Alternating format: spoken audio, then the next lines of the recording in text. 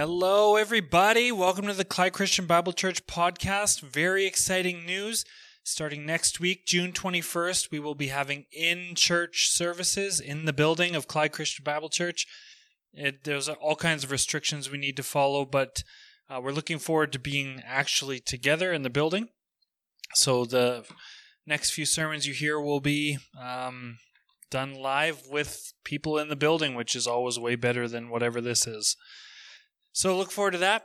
But for now, we are continuing through 1 Samuel. We are in 1 Samuel chapter 16 today. Famously, in life, it's important to make good first impressions. This is true in the business world to the point where people work on practicing their handshakes. 3 strong pumps. Any fewer and it communicates a desire to flee. Any more and it creates an uncomfortable intimacy. Neither of those is good for business, so you want 3 strong pumps. Make sure your grip is strong, but not crushingly so. Too limp and it communicates weakness. Too firm and it communicates a dominating personality. Again, neither is good for business. Be aware of where your hand meets theirs by extending your arm slightly out from your body. Having your arm fully extended communicates desperation. Having it too close to the body communicates that you're a creep with no understanding of personal space. Again, neither is good for business. The pump, the grip, the body positioning, and that's not even getting into facial expression, eye contact, tone of voice, or the words you actually say. All of these potentially being bad for business. Thousands of dollars hanging on split-second decisions revolving around the shaking of hands. That's the importance of first impressions. Beyond the business world, first impressions are important in art and pop culture as well. Under the traditional television model, producers would sink hundreds of thousands of dollars into pilot episodes, the first episode in a comedic or dramatic series. It's called a pilot. This is because studios would invest in their creation based solely on the work of that one episode. One of my favorite TV shows was a mysterious drama called Lost.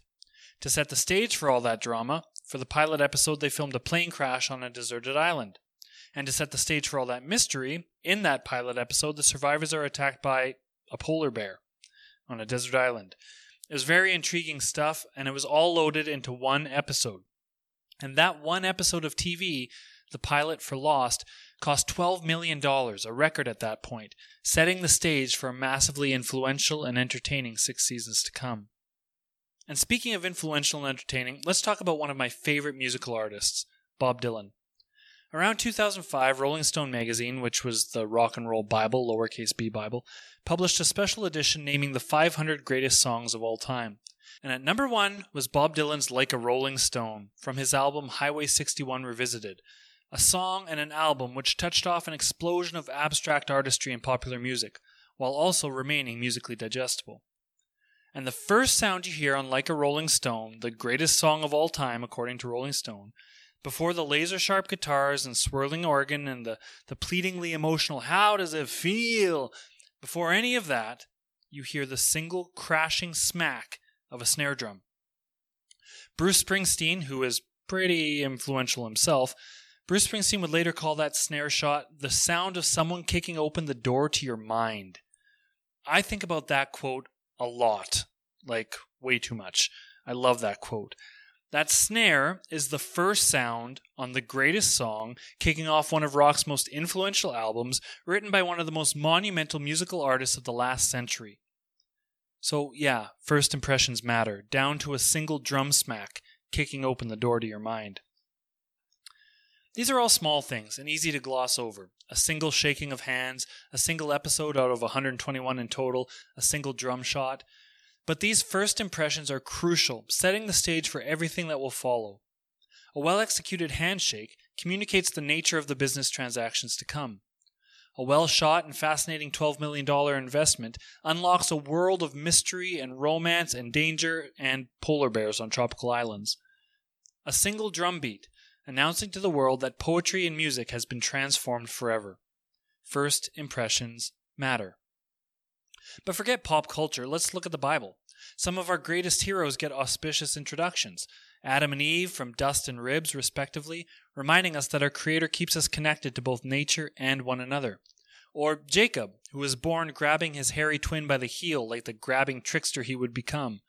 Or Moses, delivered from genocide by floating in a basket down the river before being adopted into Pharaoh's household. Or even our own Samuel. Even Samuel was a miracle baby, born to a faithful mother for faithful service to a faithful God. And then there's Jesus, who was born to a virgin, which is really just God showing off, reminding us all who the Messiah's father truly is. When you think of Saul, and Saul is the monarchy's first impression for all of Israel. When you think of Saul, Saul gave off a strong first impression as well. He was the unwitting king, at once cowardly, which isn't the best first impression. But after that, he was overcome by the Spirit's power to deliver victory for God's people. That's a good first impression. But Saul's first impression of anointing, divine selection, priestly celebration, glorious victory, that first impression wore off incredibly quick. It was a good, firm handshake that betrayed a bad deal when it came to Israel's monarchy. It was a strong pilot episode that betrayed a royal narrative that trailed off in bad directions and concluded poorly. It was the snare drum kicking open the door to Saul's mind, but all that entered his mind was disobedience and arrogance and a stubborn refusal to allow God to be king. In Saul, we see that first impressions are important, but they can also be misleading.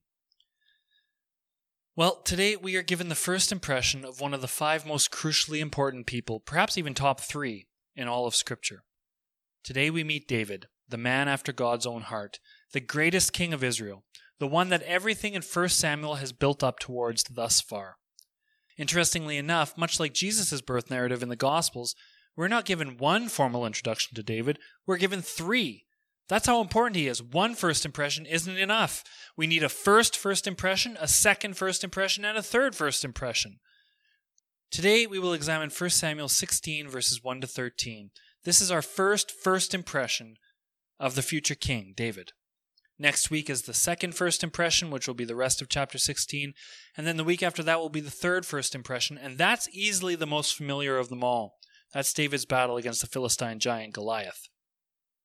There's a lot to learn about David and God and ourselves from these first impressions. These are the handshakes that presage the faith-filled royal business to come. The pilot episodes that fill us with drama and mystery and worship. The drum strikes that kick open the door to our understanding of what it means to be called from nothing to serve our Almighty God. Let's read 1 Samuel 16 verses 1 to 13, David's first impression. The Lord said to Samuel, "How long will you mourn for Saul, since I have rejected him as king over Israel? Fill your horn with oil and be on your way. I am sending you to Jesse of Bethlehem. I have chosen one of his sons to be king." But Samuel said, "How can I go? Saul will hear about it and kill me." It's interesting that Samuel has always shown complete power over Saul. Here, he's afraid of Saul. The Lord said, "Take a heifer with you and say, 'I have come to sacrifice to the Lord.' Invite Jesse to the sacrifice, and I will show you what to do. You are to anoint for me the one that I indicate." Samuel did what the Lord said.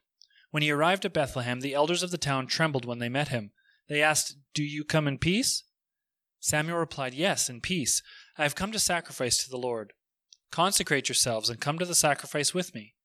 Then he consecrated Jesse and his sons and invited them to the sacrifice. When they arrived, Samuel saw Eliab and thought, "Surely the Lord's anointed stands here before the Lord." Eliab was Jesse's oldest son.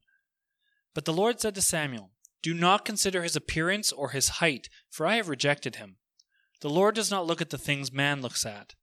Man looks at the outward appearance, but the Lord looks at the heart." Then Jesse called Abinadab and had him pass in front of Samuel. But Samuel said, "The Lord has not chosen this one either." Jesse then had Shammah pass by, but Samuel said, "Nor has the Lord chosen this one." Jesse had 7 of his sons pass before Samuel, but Samuel said to him, "The Lord has not chosen these." So he asked Jesse, "Are these all the sons you have?" "They're still the youngest," Jesse answered, "but he's tending the sheep." Samuel said, "Send for him. We will not sit down until he arrives." So he sent and had him brought in. He was ruddy, with a fine appearance and handsome features. Then the Lord said, "Rise and anoint him. He is the one." So Samuel took the horn of oil and anointed him in the presence of his brothers. And from that day on the Spirit of the Lord came upon David in power. Samuel then went to Ramah. This chapter marks the halfway point in the book of Samuel. There are 15 chapters before it, and there are 15 chapters after it. So this book literally pivots around these intertwined narratives: the continued fall of disobedient Saul, which we saw in the last chapter and which we'll see in the story to come, and the rise of faithful David, which begins today. Last week marked the final nail in the coffin of Saul's anointed leadership. Though he will remain king, he has been rejected by God for his continual unwillingness to submit to the Lord's directions. Chapter 15 ended with Saul separating from Samuel, thus separating Saul from God himself. And Samuel mourned for Saul's state of condemnation. But with the beginning of this chapter, God makes it abundantly clear to Samuel: get over it. Stop your grieving and your mourning and go about finding the next king to anoint. It's time for David. The language of the Hebrew in verse 1 is very strong. God says, "I have provided for myself a king from among Jesse's sons." This is the first in a series of contrasts between Saul and David. Saul was likewise chosen by God, but he was chosen to please the nation of Israel, who demanded a king. Now, God is doing the choosing, and he is choosing for himself. It is God demanding a new king, one who will not habitually disobey, and when he does disobey, will know the proper way to respond: honest repentance, rather than selfish justifications and excuses.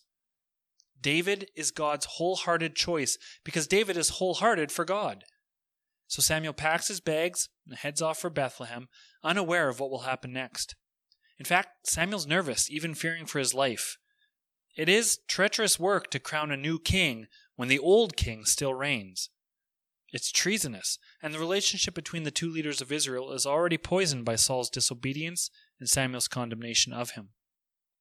Samuel is concerned about what will happen next. Yahweh, however, shows no such trepidation. Samuel may not know what to expect, but God's got the whole thing settled far ahead in the little backwoods village of Bethlehem.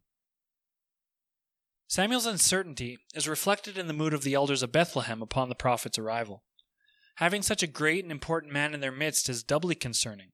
If Samuel is working for Saul, then Samuel's arrival might mean Saul has come to take from them, as kings characteristically do. If, however, Samuel is on his own, not working for Saul, then the elders of Bethlehem are worried that they may be housing a traitor. So timidly they ask him, Samuel, do you come in peace?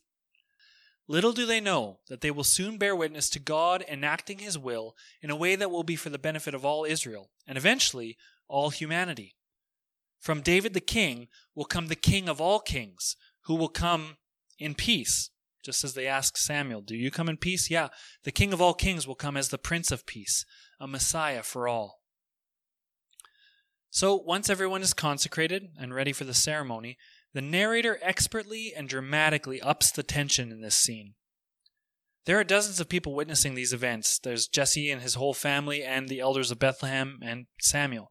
But the only one who knows what's happening is Samuel, the prophet. And so Jesse's sons are brought forward, beginning understandably with the oldest, Eliab. First impressions are important, and what a first impression Eliab makes. We're not told what Eliab looks like, but we know he's an impressive specimen. So much so that just one look at him convinces Samuel that Eliab must be the one the Lord is looking for. But the Lord is looking for something else entirely. Something, in fact, that cannot be seen at all. Saul, the first king, he looked like a king. He was tall and stately looking. Eliab apparently looks like a king, enough to fool Samuel. But physical features are not part of the job description when it comes to serving God faithfully.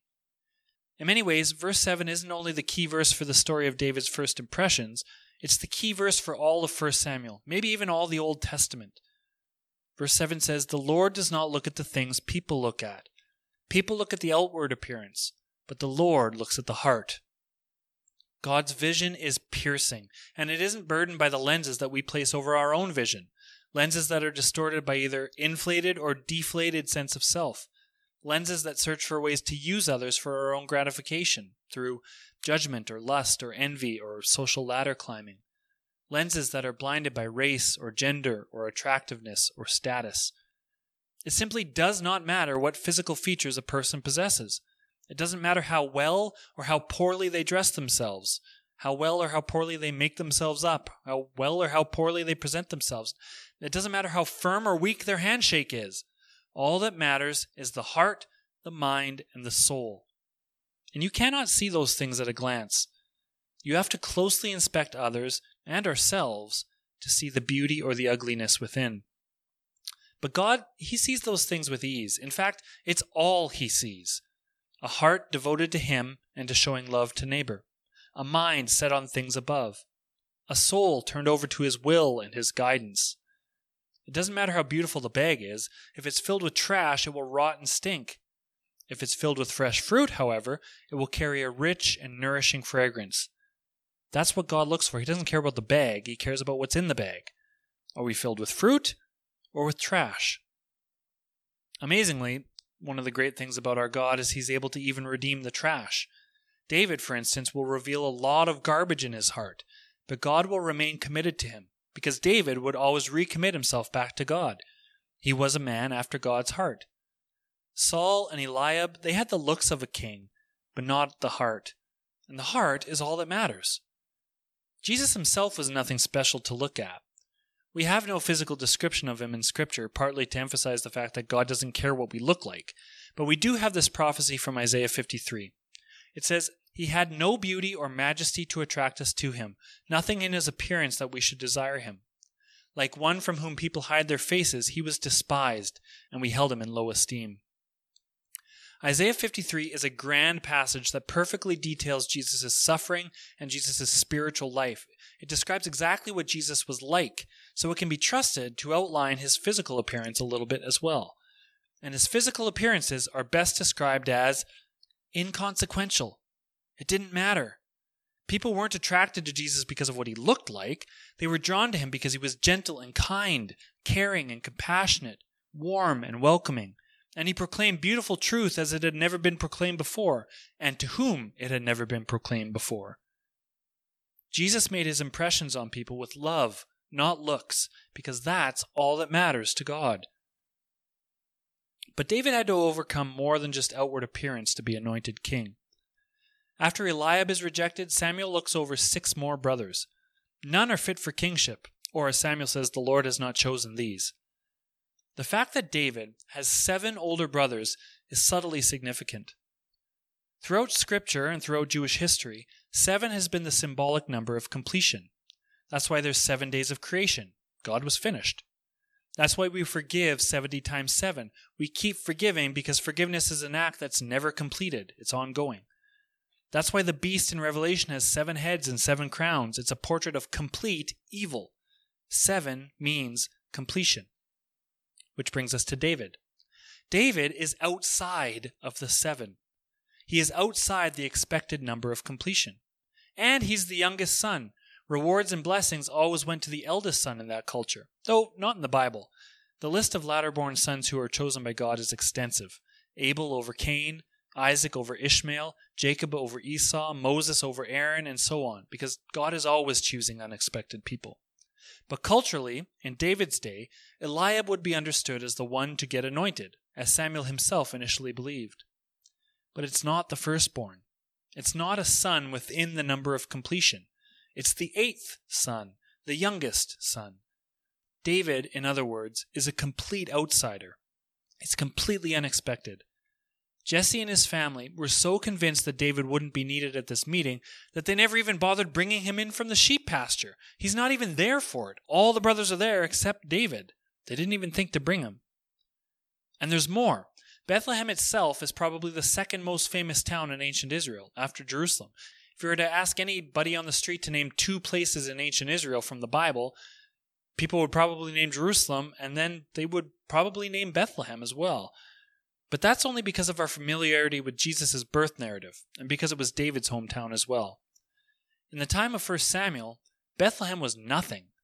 Even so far in this book, everything has taken place in a cycle of towns in the north of Israelite territory, towns like Shiloh, Ramah, and Gibeah.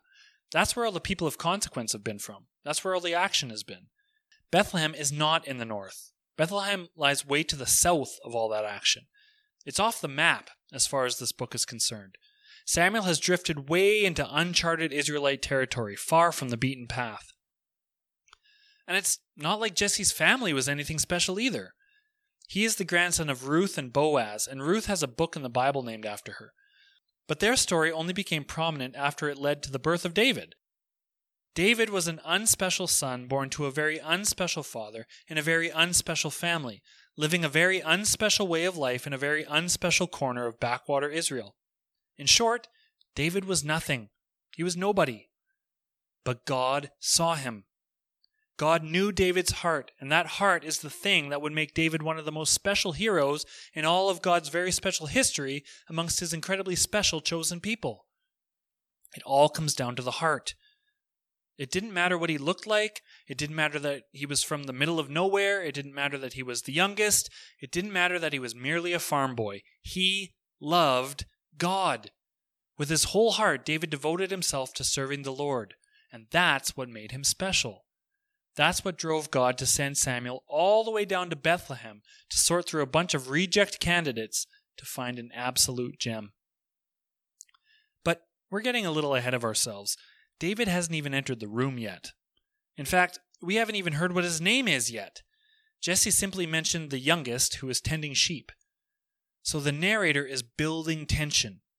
Imagine how awkward it must have been for everyone in that room or in that area waiting for this youngest son to show up. There's Samuel, seated with dignity and power, twiddling his thumbs and waiting. There's all the elders of Bethlehem who are slightly fearful of Samuel. There's Jesse and his sons feeling the fresh sting of rejection and confusion. What is going on here? He calls all the brothers and then he just rejects each and every one. And everyone, every single person in that room is just waiting for the youngest son to return from the fields. As Walter Brueggemann writes, the narrator makes Jesse's household wait and makes the reader wait for the arrival of David. The story waits just as Israel itself waited. But then, finally, in verse 12, the wait is over. David arrives. As Brueggemann says again, this is the one for whom Israel, Samuel, Yahweh, and the entire books of Samuel have been waiting.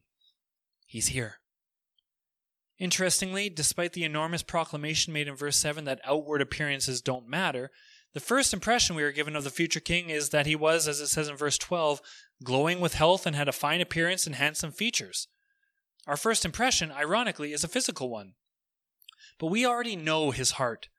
God was seeking one whose heart completely belonged to him, and he deliberately sought out this most unlikely young man for the job. We know David's heart is good. Turns out his face ain't so bad either, hey ladies? Hey? Wink, wink. Sorry, that was stupid. But seriously, that physical description troubles me. The fact that the first impression we get of David is a physical one, that's troublesome to me, considering how God goes out of his way to downplay physical features in this very same chapter. But again, I think Brueggemann captures it well. He writes, David is one of the marginal people. He is uncredentialed and has no social claim to make. Therefore, among the marginal there are beautiful people, and among the little ones there is the potential for greatness. I really like that quote. Among the marginal there are beautiful people, if we look for them. David is an entirely lovely figure, in that he is entirely empowered and motivated by the God who is love. Love radiates from his heart through his face and out to the actions and commitments of this future king. David is saturated in love because he is wholeheartedly devoted to his God. He will become king not because he looks like what a king should look like. He will become king because his heart belongs to the king who is greater than himself. That is our very first impression of Jesse's youngest son, the future savior of Israel, the forefather of the future savior of all humankind. That beautiful, faithful, loving heart is what makes the Lord urge Samuel, rise and anoint him. This is the one. He is here. This is David. He is the one.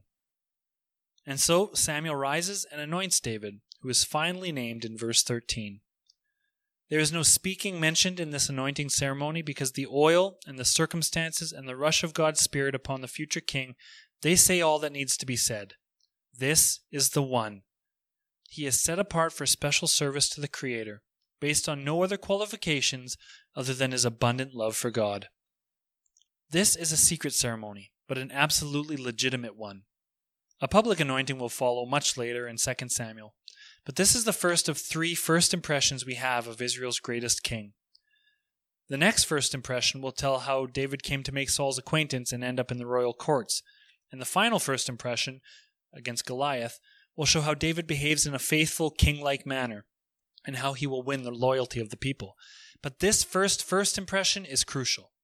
It tells how David was selected and prepared for service, and what makes him suited to be the one whom God goes out of his way, way out of his way, to choose.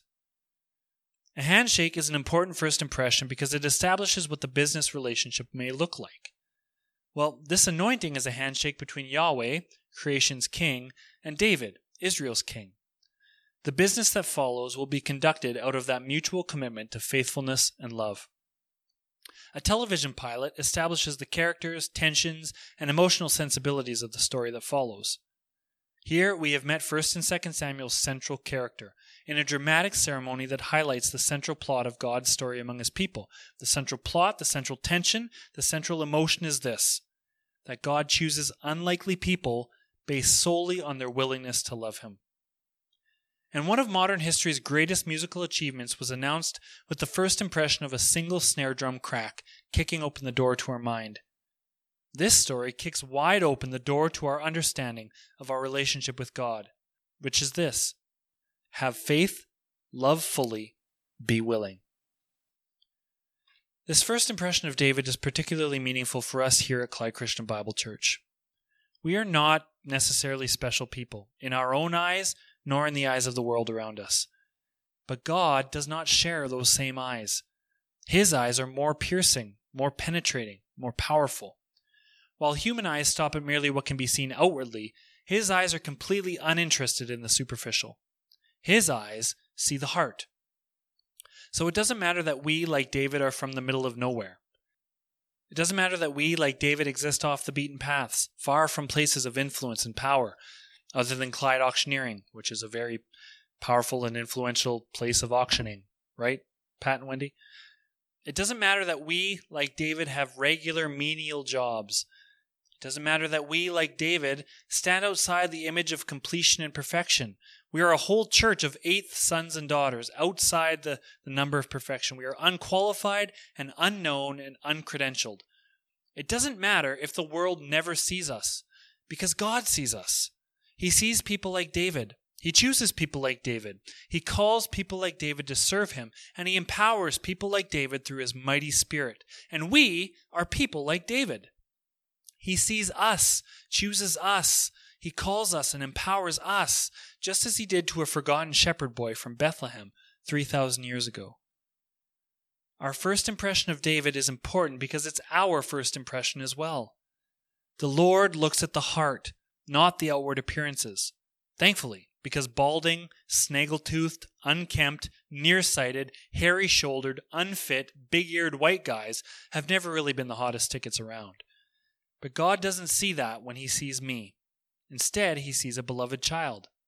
He looks inside the bag and sees the fruit that he has planted, that he has nurtured, that he has grown within me. Sure, there is some trash in there too, but if my heart belongs to him, I will trust him to clean that out for me, since I can't clean it myself. If I am a man after God's own heart, I'll have a heart that looks more like the heart of God. A heart modeled after another unassuming king born into obscurity in Bethlehem. A heart of humility, a heart of grace, a heart of justice, a heart of compassion. A heart that confesses and repents of the garbage and then partners with God's Holy Spirit to grow good fruit that I can share with those around me. First impressions don't tell the whole story. A handshake doesn't communicate the intricate details of a business venture. A pilot episode doesn't spell out every dramatic and mysterious twist and turn to follow. A snare drum doesn't outline the work of the other instruments or the complex beauty of the poetic lyrics. We are only just meeting David, the shepherd boy, chosen by God to become king. We're just meeting him for the first time. We will be shocked and surprised and inspired by the stories he will lead us into. We will learn from his mistakes as often as we will learn from his successes. But one central lesson will pierce through all others, a lesson that we are given right from the beginning, in the very first of David's first impressions, a lesson that teaches us that each one of us, though we are nothing special in the eyes of the world, is seen by the God who looks at the heart. We are special to him. Faith is the act of turning our heart over to God, and he rewards that faith by seeing us, calling us, choosing us, and empowering us, just as he did for that farmer from the middle of nowhere 3,000 years ago. Talk about a great first impression. Let's pray. Jesus, we know that we are nothing special in the eyes of the world, but we know just as relevantly, just as powerfully, that we are seen by you, that we are special to you. Thank you for seeing us. Thank you for making us your people. We know that we're nothing special. We're only special because we are in you, Jesus. You are holy. You are good. You are completely set apart. You are the definition of special, and what's special in us is everything that you share with us. So thank you for seeing us. Thank you for growing good fruit inside of us. Thank you for the first impression we have of David, that you, Lord, look at our hearts. You don't care what we look like. You don't care what we've done in the past. You just want us to turn to you. You just want us to turn our whole hearts over to you. Holy Spirit, help us to do that. We pray it in your name. Amen. All right, people, when I say you are nothing, you are not nothing to me. The world doesn't know what it's talking about. You are great people. You are very dearly loved, not just by God, but by myself, by each other, as brothers and sisters. And I can't wait for us to be together and not hug or sing, but be together in worship and praise and learning and growth. I really look forward to it.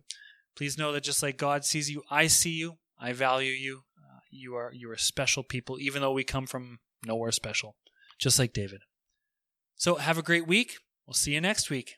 Bye, everyone. Love, not looks, because that's all that matters to God. We know David's heart is good. Turns out his face ain't so bad either, hey ladies? But physical features are not part of the job description when it comes to serving God faithfully. Well, how does it feel